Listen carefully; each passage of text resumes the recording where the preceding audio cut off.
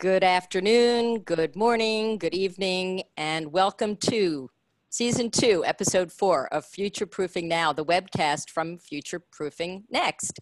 Today, we'll talk about scaling growth and innovation, and we'll get started in about 2 minutes.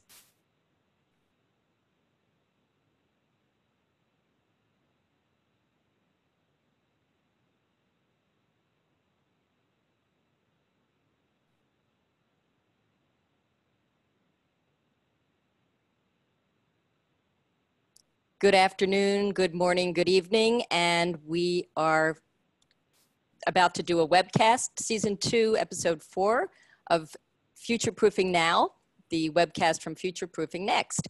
Today we'll talk about scaling growth and innovation, and we'll get started in a couple of minutes.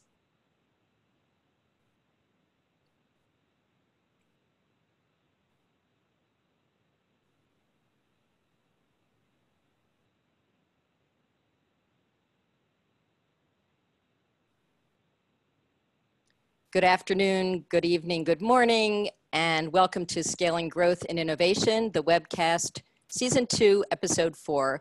And today we'll be talking about scaling growth and innovation, and we'll get started in about 1 minute.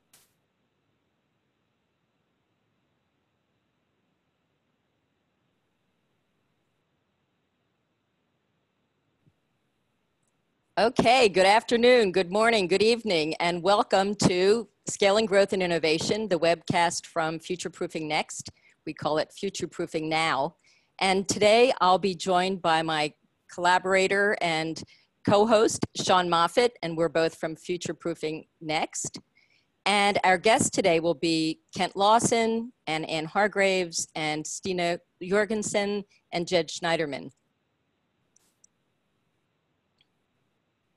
And I'd also like to welcome the community manager who's behind the scenes doing all things magical to make this work logistically, Joanne, who is our community manager. And I will kick off with talking to Sean. And the first thing that we'll do is set the tone. Today we'll be talking about questions like, how do you really get innovation to achieve corporate scale? And we're all excited because we have a book coming out, Future Proofing Next, The Future Beyond Innovation. And Sean and I have been working for years to try to dig into the differences between innovation at early stage and innovation at scale, innovation within startups, innovation within corporations, and individual initiatives at corporations that grow, but then they never really achieve what we call escape velocity. So what are these questions? And so I'll start with the question I've been asking people for years, which is, if you rubber band together a lot of jet skis, you know, these individual initiatives within a company, and you have open innovation and all of these challenge statements and all of these wonderful projects going on in a company, do you automatically get scale? You know, does something that has a lot of speed in a small scale turn into a large scale project within a company? And another question is, you know, if you've got an early stage initiative within a company, will it automatically achieve escape velocity? Like, what are the things that change you from it's going really great in pilot to, you know, this is going to be the next big thing? And one of the books that inspired us today is a set of questions around what Mark Benioff said in his book Trailblazer. And we're doing a bit of an homage to the way that Mark has come out in around the topic of growth, because at the same time that you can think from a purely capitalistic perspective about growth, you can also think about the other side of things, you know, like, and so he says that you have to think about growth in terms of companies, and the people who lead them can no longer afford to separate business objectives from social issues surrounding them. They can no longer view their mission as a set of binary choices, growing versus giving back, making a profit versus promoting the public good, innovating versus making the world a better place. And this book, Trailblazer, and Mark Benioff's words like this have also inspired us, because we understand that the other dimension of growth is that maybe that's not the only metric. And so I'd like to also talk about something we talked about last time. We've got some some backdrop from the book Blitzscaling, which is another way that people think about growth. And Sean will talk to us in a minute about how people talk about growth and achieving escape velocity. And there's a lot of rules, you know, for blitzscaling. Maybe it's for a startup, but, you know, you have to be able to embrace chaos. You have to let some fires burn. You have to raise too much money. So from a startup perspective, this might be brilliant. But the question will be for our guests, is this what works in corporations? And if not, why not? So Sean, to you, we are both really curious about what really works. We're interested in the practitioner's perspective, especially from a corporation's perspective. So tell us about the stats and what your thoughts are to frame this conversation today. Yeah, I thought I'd throw a few little dots before this discussion because I think this was evaluated as being our third most popular topic a few webinars ago. We asked our audience just what they wanted to hear. This was very high up, but you know, certainly based on what I've seen in a survey I just got out, about 85% of us believe this is the toughest stage of innovation. And I think we recognize ideating, getting things validated is very tough work too, but I think this topic that we're covering today probably gets very short shrift, and it's almost like an even third of when scale goes wrong, where does it go wrong? Oftentimes it's, you know, we just didn't hit our business objectives. Other times it's we didn't hit our timelines. Other times we didn't hit our financials. And so it's kind of an even bucket of mistakes that happen when we don't scale. And we'll go to the next one. I know we didn't do this purposely for a webcast, but we have 3 or 4 tools in our new book that's coming out. We're talking about the middle column here today, and I think I think it's World Economic Forum that says, you know, scaling is actually happening when you're getting more than 40% growth. So we're talking about, you know, steep jumps in growth. Oftentimes, if you look at SaaS companies, that they oftentimes use the term 10x, but there are very different behaviors between launch stage, scaled stage, and this middle stage called scaling and growth. So we'll hopefully cover some of this off today. We always love to do one collage or another that seems to get good digital traction. And we've actually looked at 25 contributing factors that do lead to scaling innovation. And we've got a little color-coded process here in terms of just the 7 different buckets of factors. And I think our panelists are all extraordinarily capable of covering all 7 of these off today. So I won't, we're offering this webcast after, so don't write madly at home. I did send a survey out. We love to have some gravitas behind our opinions. And so the early results have just teased out a couple things here. What do we call this thing called corporate innovation growth? Because I think if you talk to a startup, they have their very comfortable nomenclature. For us, what's happening, number 1 and number 2 is commercialization, people like to call it. The second most popular one is called scaling up. So I'm not too sure if the people speak, but certainly it's a topic that gets covered off a lot within startups and scale-ups to a lesser extent, not a lot within corporate innovation. And as we see this time period, it can vary anywhere between 8 months to, you know, nearly 3 years in terms of when you're in this phase, what are those set of behaviors you need to be doing? So the other thing we wanted to do is bring up something that we know is true as we tempered our views of growth earlier with, is growth the only metric? You know, maybe sustained profitability is just as good as growth, and maybe you reach, you know, sort of the saturation point in certain sectors. So we like to look at stats from other people as well. And so there was one that talked about the fastest growing brand. But once again, you know, over the last 5 years or so, things that grow quickly sometimes can reach maturity and stop growing, but still be unbelievably successful. So we want to make sure that everybody is on the same page with things like number 1 being WeChat. Some companies that are also number 11 is Netflix. Very different in terms of the industry from the outside, and yet, you know, the notion of scale, maybe it has to do with the ability to be a platform and have a play that's technology based. NVIDIA, everybody talks about AI and the kind of, they used to call it Intel inside. Now it's sort of like NVIDIA inside, and so NVIDIA. And so questions like that come to our minds that are provocative to us. What role would technology play?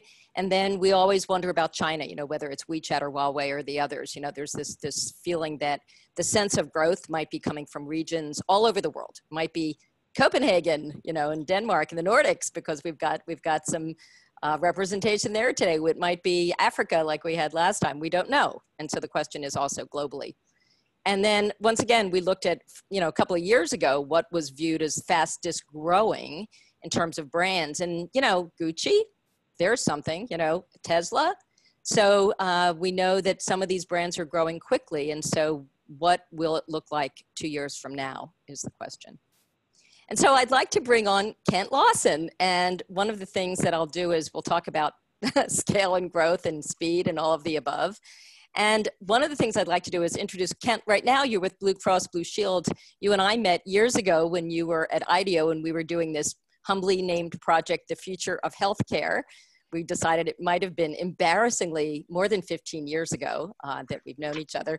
And you've also been at AbbVie and at IDEO. Tell us a little bit more about yourself and then pick a topic that you'd like to talk about from this first round.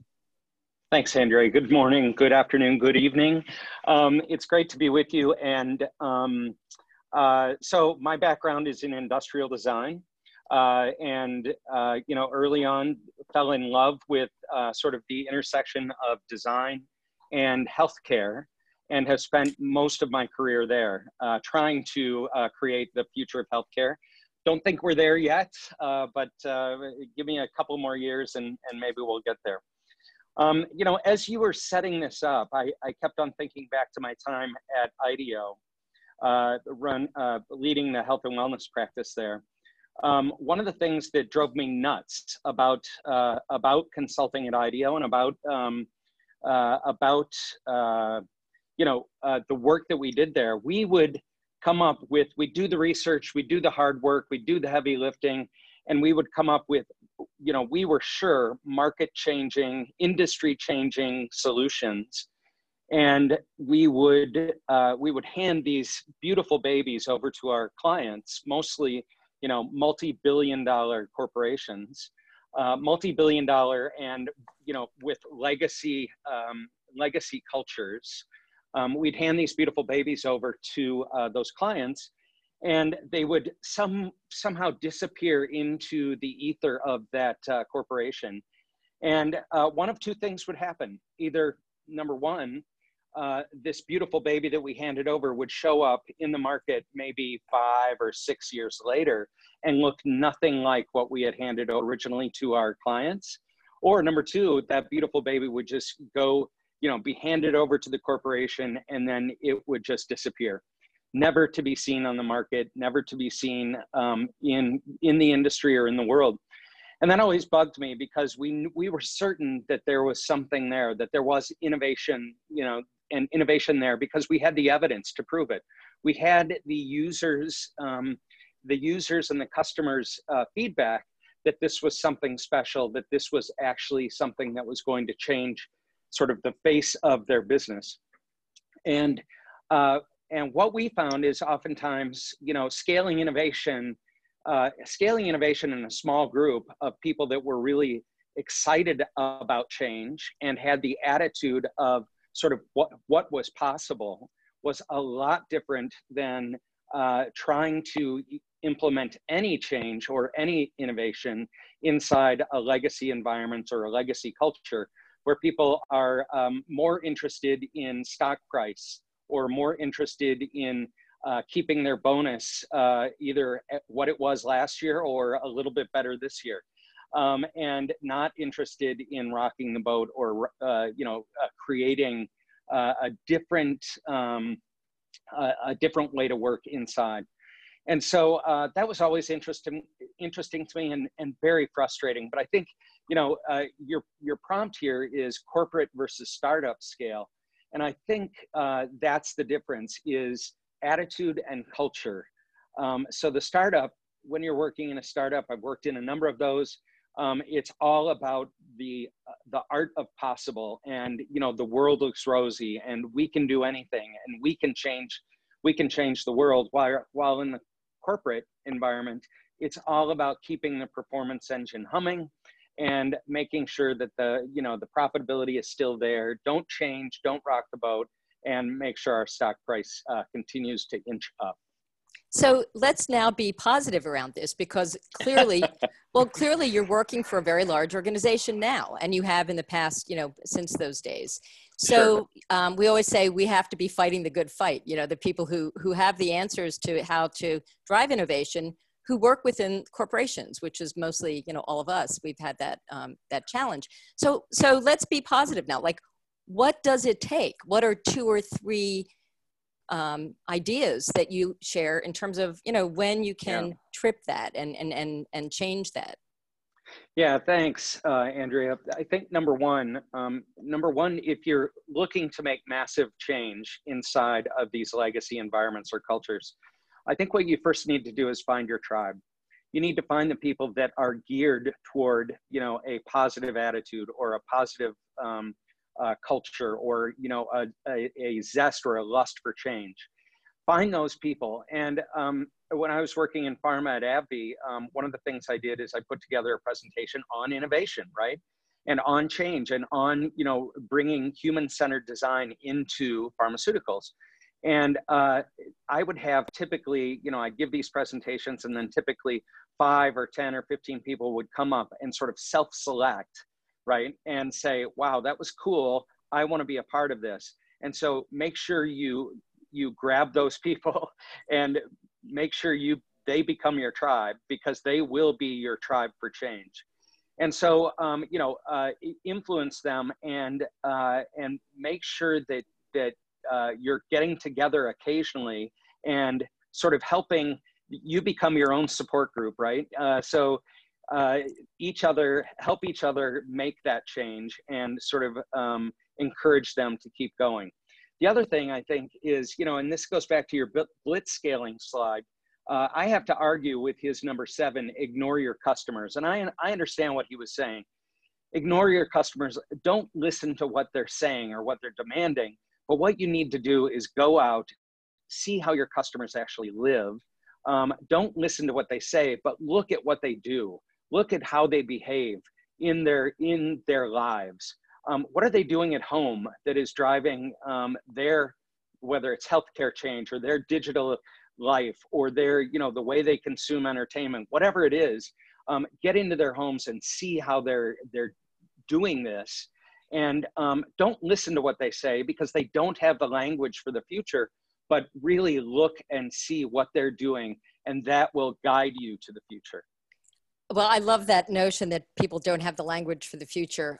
You're being a bit humble in that I view you as one of the pioneers of being able to get this completely right at scale. I mean, you're one of the people who has taken not just healthcare, but human-centered design and really applied it in brilliant ways throughout your industry and touched many lives. So with a little bit of humble bragging, I wonder if you would, and also without saying anything specific, would you share an experience with us of how you've made it work? Because as I said, we view you as a pioneer in really getting this right. Absolutely, and thank you for that. I'm blushing. So I would say one sort of war story, and this, I'll go back to my AbbVie days, because that was, it was a 126-year-old legacy culture. And finding your tribe, number one, and then getting out to see your customers or your patients. I was working in South America with the general managers of our South American country teams. And one of the general managers in Argentina, we went out to patients' homes, and we were working on a project around the injection experience. So how can we improve the injection experience? And the general manager in Argentina was actually a licensed endocrinologist. And we went into the home of a person that had diabetes, and we sat at her table and listened to her, and sort of toured her home. And we sat there for 2 hours, a little over 2 hours. We ate cake because she had made cake for us, and it was an amazing experience. And as we were coming out of her home and driving back to the office, this endocrinologist says to me, "I learned more in those 2 hours than I learned in my 9 years of practice and all of my years of medical school. And it just, you know, with our doctors and with our business colleagues, we just don't know how people live and how people think and how they act. And so we need to get out there and see that, and we'll learn more than we can possibly imagine. Well, thank you for that. And we were trying to buy you the extra minute. I think we did. And also at the end, we'll have a bit of a round robin, and would love to talk later, you know, if you can think of maybe one tool that you can suggest to everybody in our community that's just useful in addition to this getting out and living, you know, observing and experiencing people. So this was incredible. Great. Thank you, Kent. Thank you. Definitely could have gone on longer, but I'll now turn it over to Sean to introduce Anne. Yeah, we're going to pivot to the people side of things, which I've experienced firsthand, where working within change companies or change teams within bigger organizations, sometimes you face there's the change teams and the operating teams, and how do they meet together? But I want to introduce Anne Hargrave. She's principal of Mindset. She comes to us by way of Boston, I think today, unless you're traveling. And we were just on beforehand. She has an embarrassing amount of interesting stuff going on in her personal life. We're going to keep it professional today, though, and actually just talk about some of your specialty in terms of scaling HR departments. You've worked inside a variety of different ones. I saw Keurig. I saw there was a soup company, Kettle Cuisine, I think, that you had worked in. I think you've also worked at venture capitalists and publishing. And I find this whole arena around employee engagement and kind of aligning purpose and profit and people to be really interesting. So have I left any key details out of your bio here, Anne? No, I don't think so. Thanks, Sean. I think the only thing I could throw in there right now is, as a consultant, I work with companies of all sizes. So a lot of startups, corporate companies, mid-size, and I think those are really useful for today's discussion. So I'll share some of all of those. Well, I think that's an interesting foray into her first question, because as I mentioned off the top, I find a lot of the discussion around scale to be around startups. You're in a company of 20 people, 30 people, and you're 12 months old. More of our focus today is around corporate innovation in terms of, okay, I'm in a company of well over 50 people. How do they function differently from a people standpoint in this crazy high growth stage? Well, you know, there's a lot of interesting things around that. I'm glad you were interested in that, because it's my life's work here is to go around and talk to companies about how to get it right, how to get the scaling right. And it's probably the most fun thing I do, but it's the most interesting thing I do, because a lot of times when you bring to the attention, you know, bring to CEOs or CFOs or whoever you're talking to, depending on the type of company you're in, saying these are the things that are happening. Most of the problems that we find are in that middle zone. So it's not during the startup stage, it's when they get to that mid-sized stage and they're ready to do something really big. They're ready to either commercialize or go public or put something out in the marketplace, launch their product. And that's when they start to have these hiccups. And the hiccups, I think, it's interesting to me. What I have found is when you are in a startup company and you are 35 people, 20 people, everybody talks to everybody every day. Everybody knows everybody. Everybody, or at least most of the people, have been there from day one. They completely understand the mission. They know exactly where they're going on the map, and they've decided together how they're going to get there. What happens when you start getting into this more corporate size or blending of cultures or, you know, mergers and acquisitions, when you get to those different phases, people are not talking to each other every day anymore. They may not know each other. They may know somebody's name, but they don't understand their role or the responsibility. And it's really where the communication breakdown stops. So they don't have processes in place to let everybody know what's going on. And to kind of go back to some of the things Kent has said, I'm all about culture. I think the word has actually been used so much it's become somewhat nebulous. People don't know exactly what culture is anymore. But really, it's the way people behave, it's the way they act, it's the way they treat each other. And, you know, again, kind of covering some of what Kent was talking about and finding the right people. I think it's really important if you are in a business that is going to scale their product or scale their service, If you don't have employees that you can also scale at the same time, that aren't capable of growing, that aren't capable of going in several different directions, being able to adjust to change, and then you're not talking to them through the entire process, you don't have that communication process in place, you start to lose people's interest, you lose their focus, they get frustrated, they feel like they're left out, they no longer feel the mission and the purpose, and then their decision-making starts to go by the wayside. But in addition to that, you start getting people doing their job in somewhat of a funnel, and they are doing things through compliance instead of through commitment. And that changes everything when it comes to innovation.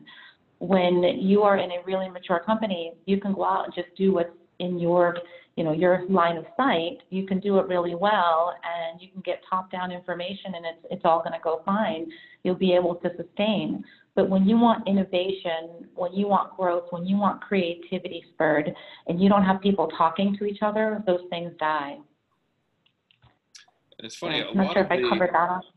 Well, no, you've almost covered 3 questions in one, which is great. So now I'm like on to great. question number 4. We'll cover our 9-minute segment off here adequately, I think. So I was going to say, a lot of times, the stage acts within this world or sphere make the sound so simple. And I think for all of us that have been part of it, this, particularly the people side of this, some people like to resist change. Some people are new to the company because you've just hired a whole bunch of people to actually make that change happen. And how do they act in that culture?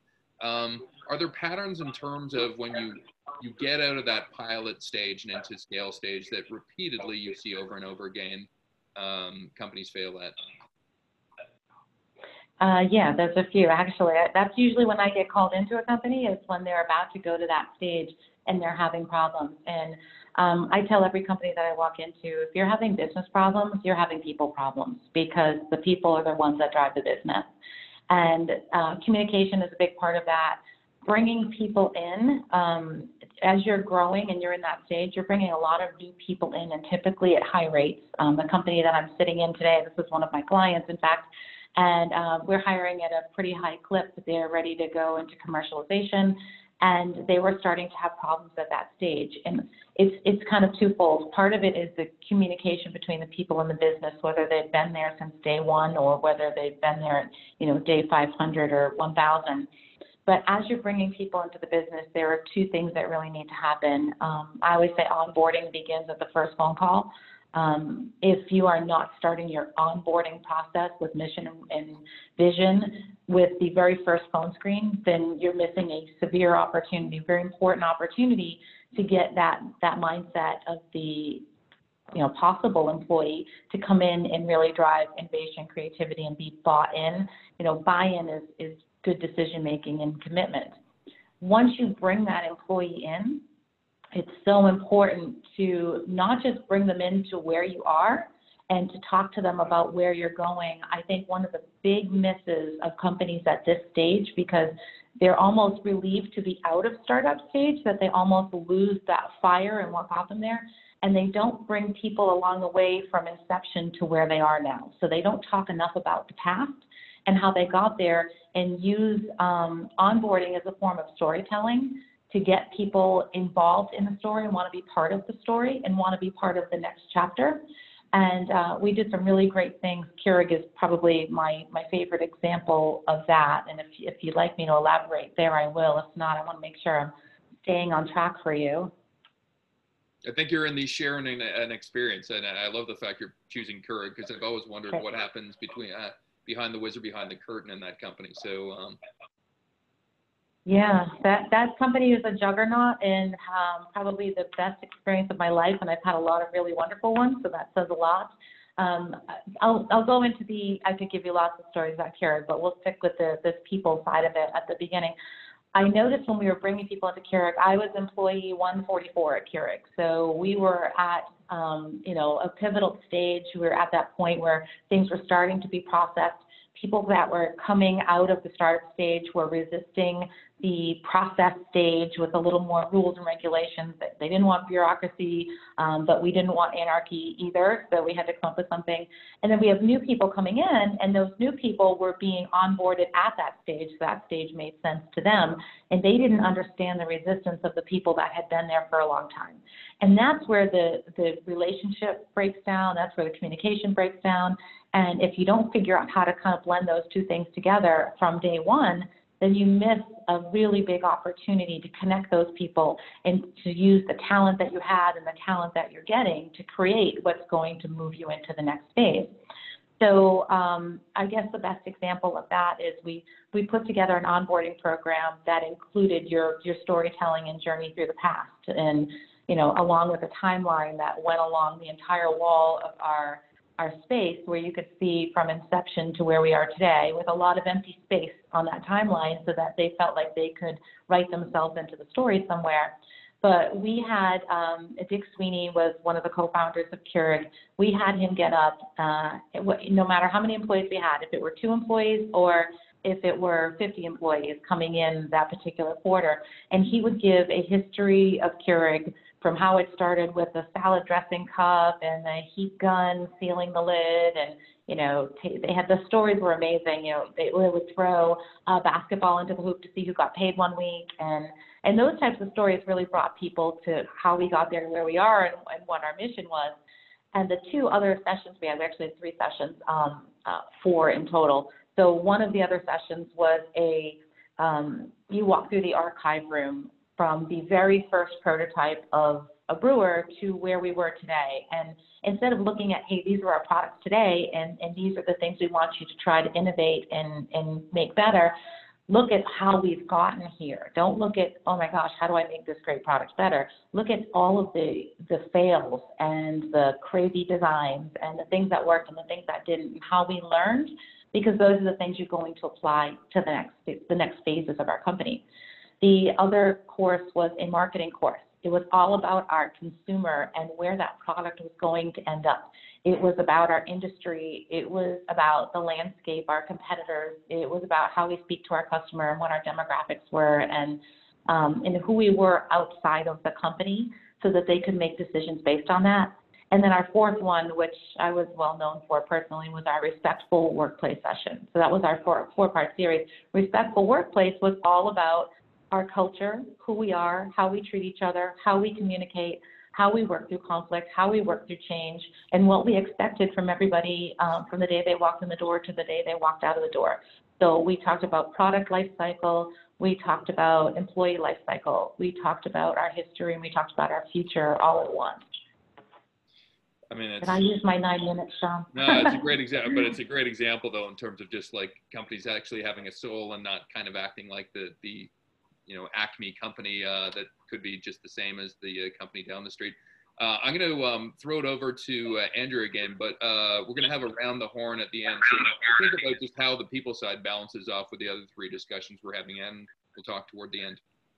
That was really interesting. And I think, once again, I'm going to also request that, Anne, at the end, that we talk about, for the whole community, what one tool where they might start, because this was really super interesting about, how to blend a culture of the inception of a company through to its various growth stages. It was really interesting. So I'd like to introduce now and welcome Stina, is it Jorgensen? Yes. And I have worked with Stina again. I'm feeling like we've got this global future-proofing community. You could tell a little bit about, you come from both Nykredit and Danske Bank, and now you have your own startup called Dreamplan.io. Tell us what you want us to know about your perspective from your past employers and companies about growth. Sure. So in the last company I was in, Nykredit, the largest bank in Denmark, I was responsible for the digital innovation department, and that's always quite a challenge to have a department called something with innovation, right? Because people are going to look at you as a theater puppet, I think, a lot these days, because it's been so used and misused, the term. So my experience in that role was, and I'm building very much on top of what Ken said and what Anne said, that when it came down to actually being successful with scaling what ideas we were cultivating, we found that if we had had a business owner on board from the very beginning, someone who had maybe not thought up the idea, but who had been part of becoming or been willing to participate in workshops very early on, when we maybe only had a customer inquiry into something, or something we had observed in one of the branches that was failing or wasn't sufficient, or was obviously a point of irritation for the customer. When we had found someone in the business unit that were willing to spend maybe just 1 hour, 2 hours brainstorming with us, that person would become our ambassador and would be fighting for us alongside with us over the course of the project or the assignment. And what we found, we found these people by looking into who are good networkers. So quite a lot of the times, these would not be the most brilliant colleagues who would be promoted on the intranet, or who would be the top 100 in the talent pool or whatever. They would be the guys who would know guys, who had maybe started in a branch, and then they would move into headquarters, and they would be someone's secretary maybe, or someone, and they would have this big network of people internally in the company. And they would have so much on the ground to contribute with. And once you had those guys on board, they would be the ones who would actually help us gain trust in the rest of the organization. So that would be one thing, to get that networking person on board really, really early on in also in the innovation process itself, in the development of the idea. So that would be one thing. And what would be difficult in that respect would be that these people would often be very, very busy, obviously. So taking time out to join us and join the project would be a challenge in and of itself. And so what we would try to do would be to find out how could we make some kind of very small business case, is not the right word, but to already very early on in the process demonstrate the possible financial benefit of doing this, and thereby sort of buy hours of this person. So talking to the actual hardcore KPIs in their management team, and then get them to work with us. So that would be one thing we would do. And the other thing we would do would be to do a very, very structured process. So we would call it 333, which would symbolize 3 days, 3 weeks, 3 months. And so the managers in the business units would know that if they had committed to us and to develop this idea, and they had this very enthusiastic employee who would go into this with all his or her passion and ask to be part of the project, then they would only need to commit 3 days. And after the 3 days, those 3 days would be a very structured diary or agenda for each day. And so they would know and have feedback from the employee at the end of the 3rd day, saying, this is really worth my time, I would like to continue with this. And then they would be allowed maybe to take another 3 weeks. And in the end, of course, we would scale the innovation project from the idea to actually prototyping and implementing in the branches. And I found that quite a few times, and this is my learning from this, quite a few times I would just avoid that. Even if it was a principle, I would still just say, okay, doesn't matter, it's a good idea, there's a really brilliant business case here, I know I'm going to convince management once I've shown that this is a good thing to do. And every time I wouldn't be successful in actually scaling afterwards, because nobody would really have seen the customer interaction with me, or would have felt that this was part of the organization, that they were running really well at a bank, they're doing really well in the bank, right? So it's so they're very focused on actually running the existing business. So being very early on in actually writing up some sort of a business case, and also having a very structured process, but most importantly, getting people from the business units on board from the very beginning, so that they feel an ambassadorship and an ownership from the very beginning. So this is super interesting, not only because it reinforces a set of questions that Sean and I have been looking at for a year plus, but also there's a different profile, it sounds like, for someone who will, first of all, initiate an idea, be the ambassador for that idea. And it sounds like, I know we've looked at a lot of companies that even do a lot of mapping of social sentiment analysis of who is the connector versus who is the vice president, executive vice president. And as you said, it's not necessarily the title as much as this connectivity. And that's a different dimension and profile than some companies might know how to find or measure. So I think that's super interesting. I think that's because I had, and so this is the little story maybe about one of the companies that I found that there was a big round of I had to lay off people, right? And some of my very best ambassadors were laid off because they were not the people who were doing, like, themselves doing the more business for the company. But I would still argue that if you looked at what they benefited the company, that they would actually nurture the very difficult clients that maybe you wouldn't make so much money on them right now on the paper, but the fact that when they had been laid off, their colleagues had to handle the difficult clients, and that would be a downside for the company. So I think the fact that we're not very good at measuring how people who understand to network and who have the kind of social skills where they can point you in the right direction if you need the lawyer who is more flexible and understands digital. So who is that of all the lawyers in the company? Or so that would be a different lawyer than the lawyer that would be appointed to your project, because your project would be a prestigious project because an innovation project. So we need to kind of invent, or I hope it's already invented but not implemented yet. We need to find ways to measure the value of people who are brilliant at networking, because I find that's overlooked in a lot of big companies. That's fantastic. And I'm hoping that when we do the round robin, you'll give us perhaps the short sentence. These are at the end is kind of a short sentence, right? Of why you just decided to begin your own company. We would love to hear that very quick elevator pitch of that, because we'd love to support you in what you're doing next. So thank you, Stina, and we'll be back to you in just a little bit. So back to you, Sean. All right, we've got like the anchorman part, I guess, here, Jed.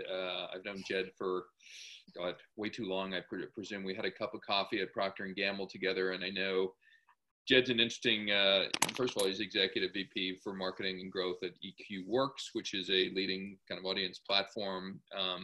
And previous to that, he was the founder of Tap Mobile, which is one of the leading mobile marketing companies in Canada.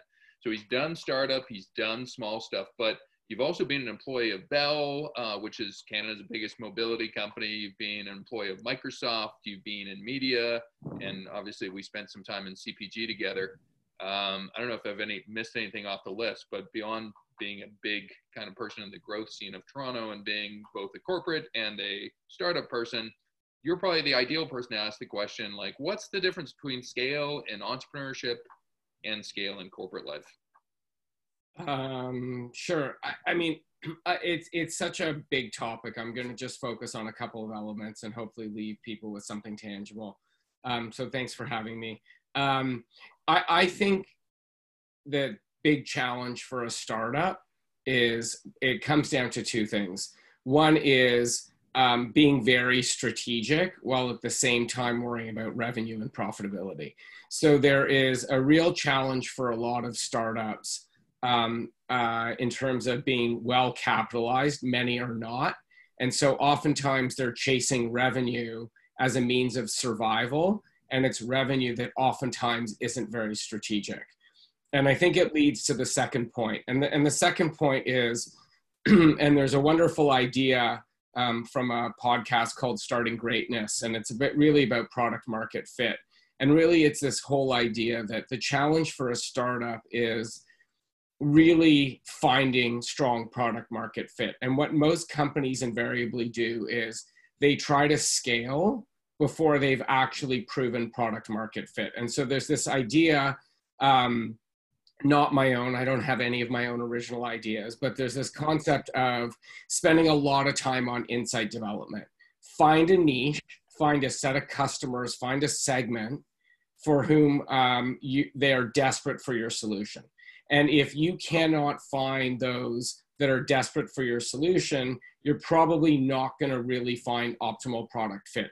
And then ultimately what happens is when people try to scale, having skipped over that critical step, essentially what they're doing is they're spending money to overcome objections as opposed to actually truly scaling. And I think, Anne spoke of it even from like the human side. So this concept of, compliance versus commitment, which I think is really powerful. And one could easily understand, taking away Anne's ideas, that if you have strong insight development, strong product market fit, you've identified people that are desperate for your solution, it's much easier for scale. Because what the data also shows from a scaling standpoint is it's really favorable word of mouth. We talked earlier, Andrea, both you and Sean and Andrea talked about this notion of scale as being over 40% annual growth. That growth really happens when basically people are talking to people about the solution that you provide.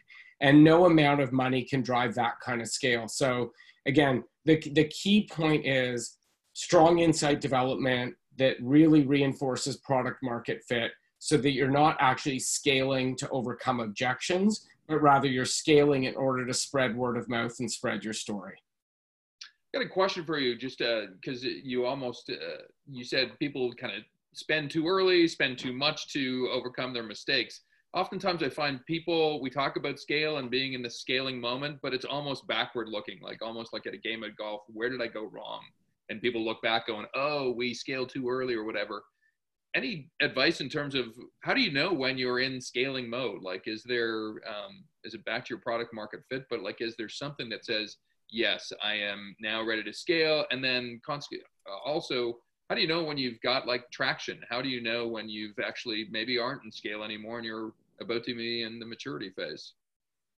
Yeah, I'll do my best to answer the question. I think, again, you can look at it from multiple standpoints. I, for the most part, wear a sales hat when I walk into the office every day. To me, the idea that we're achieving scale or that our efforts at driving growth are scaling, for me, fall into, again, and I think this is easy to score, we take a look at our inbound leads. So if we're getting more phone calls in as opposed to making phone calls out, again, that goes back to proving the point around word of mouth. It's more economical, it's more cost effective because people have heard our story from other people.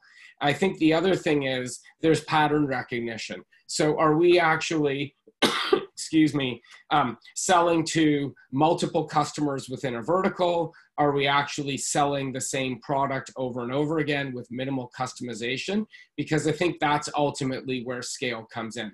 Not every company has the luxury of selling a boxed product where effectively it's the same for every single user. But to the extent that the core part of the product, we're in essentially data and software development. So we're able to always customize what we do. However, if we customize for every employee, for every customer, we don't have a scalable solution. So when we start getting inbound leads asking for the same solution, it goes back to, again, that first point, which is understand the problem that folks are desperate to solve.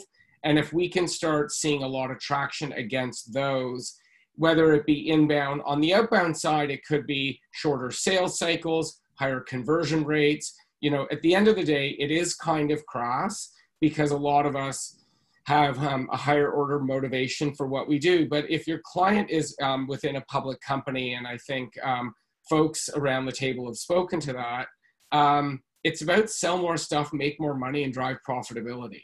A lot of the companies that were listed on Andrea's chart about some of the fastest growing companies, if they're public companies, we can talk about brand equity, we can talk about blitz scaling, we can talk about all this stuff, but for the most part, we can ignore dual class structures for a moment, but they're ultimately responsible to their shareholders. So I think that if you can demonstrate, you know, metrics that are easy to follow amongst larger teams, Anne talked about the huge amount of hiring that she's doing for her current client right now, or even back at Keurig.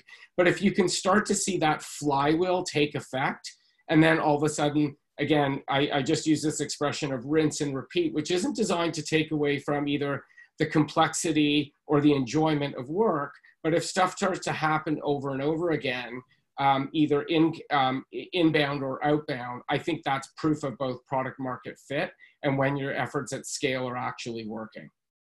I think there's one maybe final question before we kind of have our free-for-all, Jed. I think as much as, you know, the growth hackers of the world make this seem like this crazy, let's just throw stuff at the wall. I mean, it's a real discipline scale, isn't it? And I think in exchanging notes before our call today, you and your previous life have used a couple of different things that kind of made your company scale at the time. You want to talk to one or two of them briefly? Sure, I'll talk about sort of the good and the bad. The good was, you know, when we started Tap Mobile, we were relatively unknown. Buyers of our solutions knew that more and more time was being spent on mobile phones. A lot of marketers were quite skeptical as to the efficacy. Just because folks are on phones, are they actually going to transact? Is it a favorable ROI? So we listened, and what most were saying was that they lacked data in order to support a decision. I think it was made perhaps by Anne or Andrea reinforced it, but the idea that people who are sitting within a job have an aversion to loss. If someone is going to do something different, they are risking the status quo, and putting the status quo at risk is scary for a lot of people. If you live in a town or a city where your company happens to be the major employer, you know, you don't want to put your job at risk. There's the old adage, no one got fired for buying IBM. The reality is we needed to give people currency that they could use internally in order to sell what was a new idea or breaking from tradition. So what we happened to do was we ended up authoring the largest mobile study of its kind for 3 years. We had large corporations, large banks, large software companies all buy the research from us. What that did was it solved a problem for our customer who was the decision maker. They needed more data. We gave them more data, and it allowed them to then sell ideas. In the event that the idea didn't work, at least they had something to fall back on. So as to say, well, we use the available data. And frankly, that's what growth hacking really is. Growth hacking is taking the available data, making a quick decision, and having standard operating procedures or having things in place that tell you when you're off the rails and when your decision was a bad decision so that you can adjust. And hopefully, you know, we heard about the 3-3-3 concept. Hopefully there's this idea that you don't waste too much time and you don't waste too much money. On the other hand, at my current company, which acquired the company I founded, what we're finding right now is we have a whole mix of customers that are buying our solution. So essentially where we're at is we want to scale faster. So what we're doing is we're beginning to go back to that insight development. We've identified 5 different types of buying groups. And within that, we're trying to develop personas to really understand what each one of those people care about. We're taking a methodical approach whereby we've identified one vertical. We've identified a number of decision makers within that vertical. And frankly, we're grinding it out. My biggest fear is we're not going to get the answers quick enough. And that is really frightening. So what we're trying to do is learn fast. You know, we've heard from Anne, we've heard from others, you know, how do you find good communicators, good networkers within the company who can champion the cause and sort of get more stuff done quickly? It didn't say that too eloquently, but really what we're just trying to do is prove hypotheses really quickly, get to quick yeses, quick nos, and then move on. So even, you know, we did it once really well, but now we've got a robust data set and a robust software platform that can do a lot. We've got to find out the biggest pain points for the biggest addressable market, and then really understand how to sell consistently so that we can scale. And that's how we're attacking that problem. Powerful examples, and I love this kind of yin and yang of, you know, learn, go broad, I guess, but do it fast. It is a yin and yang of scale. I'm going to throw it back out to Andrea, and I guess we're going to have a bit of a group fest here. Yeah, I think the best way to do this, because I was madly trying to keep some red threads going myself in terms of incredible takeaways. So rather than Sean and Andrea trying to do this, would you mind each of you doing a, no more than a minute takeaway, either from something someone else said or a word of wisdom that you'd like to share with the Future Proofing audience? I think we'll go in the same order just so people can kind of get their thoughts together, which means, Kent, would you be ready to give us a minute or less of something that you observed or some wisdom you'd like to share?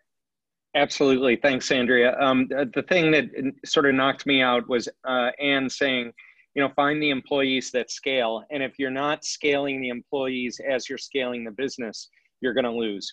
Loved that. And then also Jed mentioned Anne's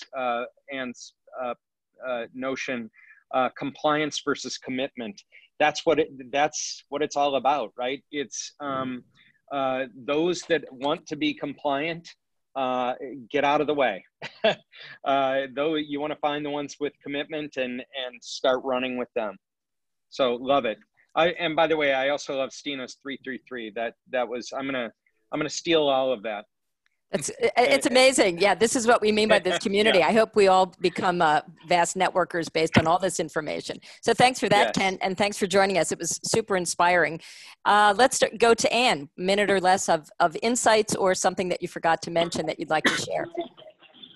Oh, I'm challenged to do a minute of anything, but I'm actually going to jump off of some things that Jed said. I learned something from everybody that spoke today, but he talked a lot about, I guess he kind of talked a little bit about communication and directness and accountability and transparency. And when I talked about culture of growth and creativity and innovation, there's always conflict. There's always a problem. There's always change that has to happen. And if you're not really talking to people, either selecting and developing and encouraging and working with people on directness, transparency, and accountability, then you're really not going to go anywhere. And you need to know exactly what's going on and challenge people. So that's, I guess, my super minute. helpful. Super helpful. Stina, I asked you to save a little bit of a commercial about why you started Dreamplan.io. Would you mind giving us that? Just quickly. Well, in the banks that I work, there's been a lot of focus on high net worth customers and servicing and making sure that they had an overview over their finances throughout their life. And through the data we have available and digital and machine learning, we would be able to do that for retail customers as well. But the drive was not sufficient within the banks for this to be top of the agenda. And I think there's a financial inclusion question that just needed to be answered as well as a financial one, both for the banks and for the customers. So I thought there was a really sweet spot where I could find my passion, and I have. So that's great. And I'll say something before we ask Jed the same minute or less. We have representation from Chicago, Toronto, Copenhagen, and Boston. And I'm just putting it in that Sean and I gave an extra minute to everybody that said that our Future Proofing book tour could go to those regions. So you all owe us at least one location, and we're happy to collaborate with you in your cities, because we're doing the world tour starting next quarter. So thank you, and we hope to see you in Copenhagen again soon. Jed, minute or less, you'll bring it all home here as the anchor man. I read voraciously. To me, the idea is, how do you take some of the big concepts shared by Stina, Kent, Anne, yourself, and Sean, and make them actionable? Like, that to me is always the most important thing. And so I want to leave sort of like with, three sort of tactics. The first is templates. We've used a ton of templates in order to systematize, to Anne's point, even sort of code culture within the organization, because templates are a wonderful way of doing things consistently and transferring knowledge. Related to that is even this concept of standard operating procedures. Like, are there best practices? We take a fairly humble approach, which is there's always probably there is likely a better way of doing things. There's always a way of improving. So accepting within the culture that even if you have a standard operating procedure, it can be changed or modified by anyone in the organization. I sent a note to someone on my team. I asked her to update something. I said, there's got to be a better way of doing this so I don't bug you. Just tell me a different way of working. And then the last is measure, and that's that feedback loop. So, codify stuff, standardize stuff, but then measure it, find the optimal way of doing it so that you're not sort of, you know, doing half your day in analysis and not actually working on the business. But this notion of how do you measure the templates, the SOPs, so that basically everyone feels as though they can collaborate and everyone feels as though they have an opportunity to make the company bigger and better. Well, thank you for all of you. And the panelists are, I mean, I would like to applaud. It was just incredibly spirited, really provocative, and it went in directions we couldn't have anticipated, which is great. It didn't feel scripted. It felt very interactive. So we'll see you in Boston, Copenhagen, Toronto, and Chicago very soon. And thank you so much. You can go off video now. And thanks to everyone on the panel. That was fantastic. Thank you. So Sean. Yeah, I think way to go in terms of scaling our own business as we're talking about scaling, Andrea, just inviting ourselves into everybody's cities. I love it. It's very purposeful. Couple of last housekeeping things as we leave. We always love to ground whatever we've learned with some type of hopefully quantitative or qualitative insight. We do have a survey out now. We're asking a lot of questions, and truly this time it is a 5-minute survey. Sometimes I say it's 5 minutes and it isn't. This is a 5-minute survey. Hopefully you can go to the Scale Barometer and tell us what you know about Scale. It's going to the next slide. As Andrea so adroitly mentioned, we do have a book coming out, and on Leap Day this year, we are getting our pre-order links out on wherever good books are sold. We have 6 core messages to the world. Certainly you can learn about it at futureproofingnext.com, the book. And then as well, if you message us at hello@futureproofingnext.com, I will be happy to send you our précis and just give you a glimpse of what the book is going to be all about. Next 2 webinars, you know, we do 2 a month. Our first one in March will be around future readiness.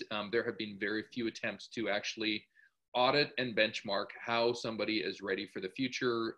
We've got an audit tool we think is really good, and we want to share it with people, and this will be our first public unveiling. And then we also are building a card deck, an interactive card deck of the 52 leading business models of the future. We've spent the last, I want to say 9 months evaluating what those are, and we will put them into a fun, interesting format. So look forward to that. And I'll just say one last thing, and then I'll let you sign us off. But I thought it was really interesting what Jed said about templates, SOPs, and measurement, because that's what we're all about right now. We're hoping that the book, you know, which has templates, standard operating procedures, and measures, will be a new interactive tool to introduce to the community, so that we can kind of have an evergreen conversation about, is it working? How do we change it? Because we would like to have our whole website and community be based on things that are really working to keep us ahead of change. So yeah, Jed's comment was music to my ears anyway, in terms of the approach we've taken. Templates are big.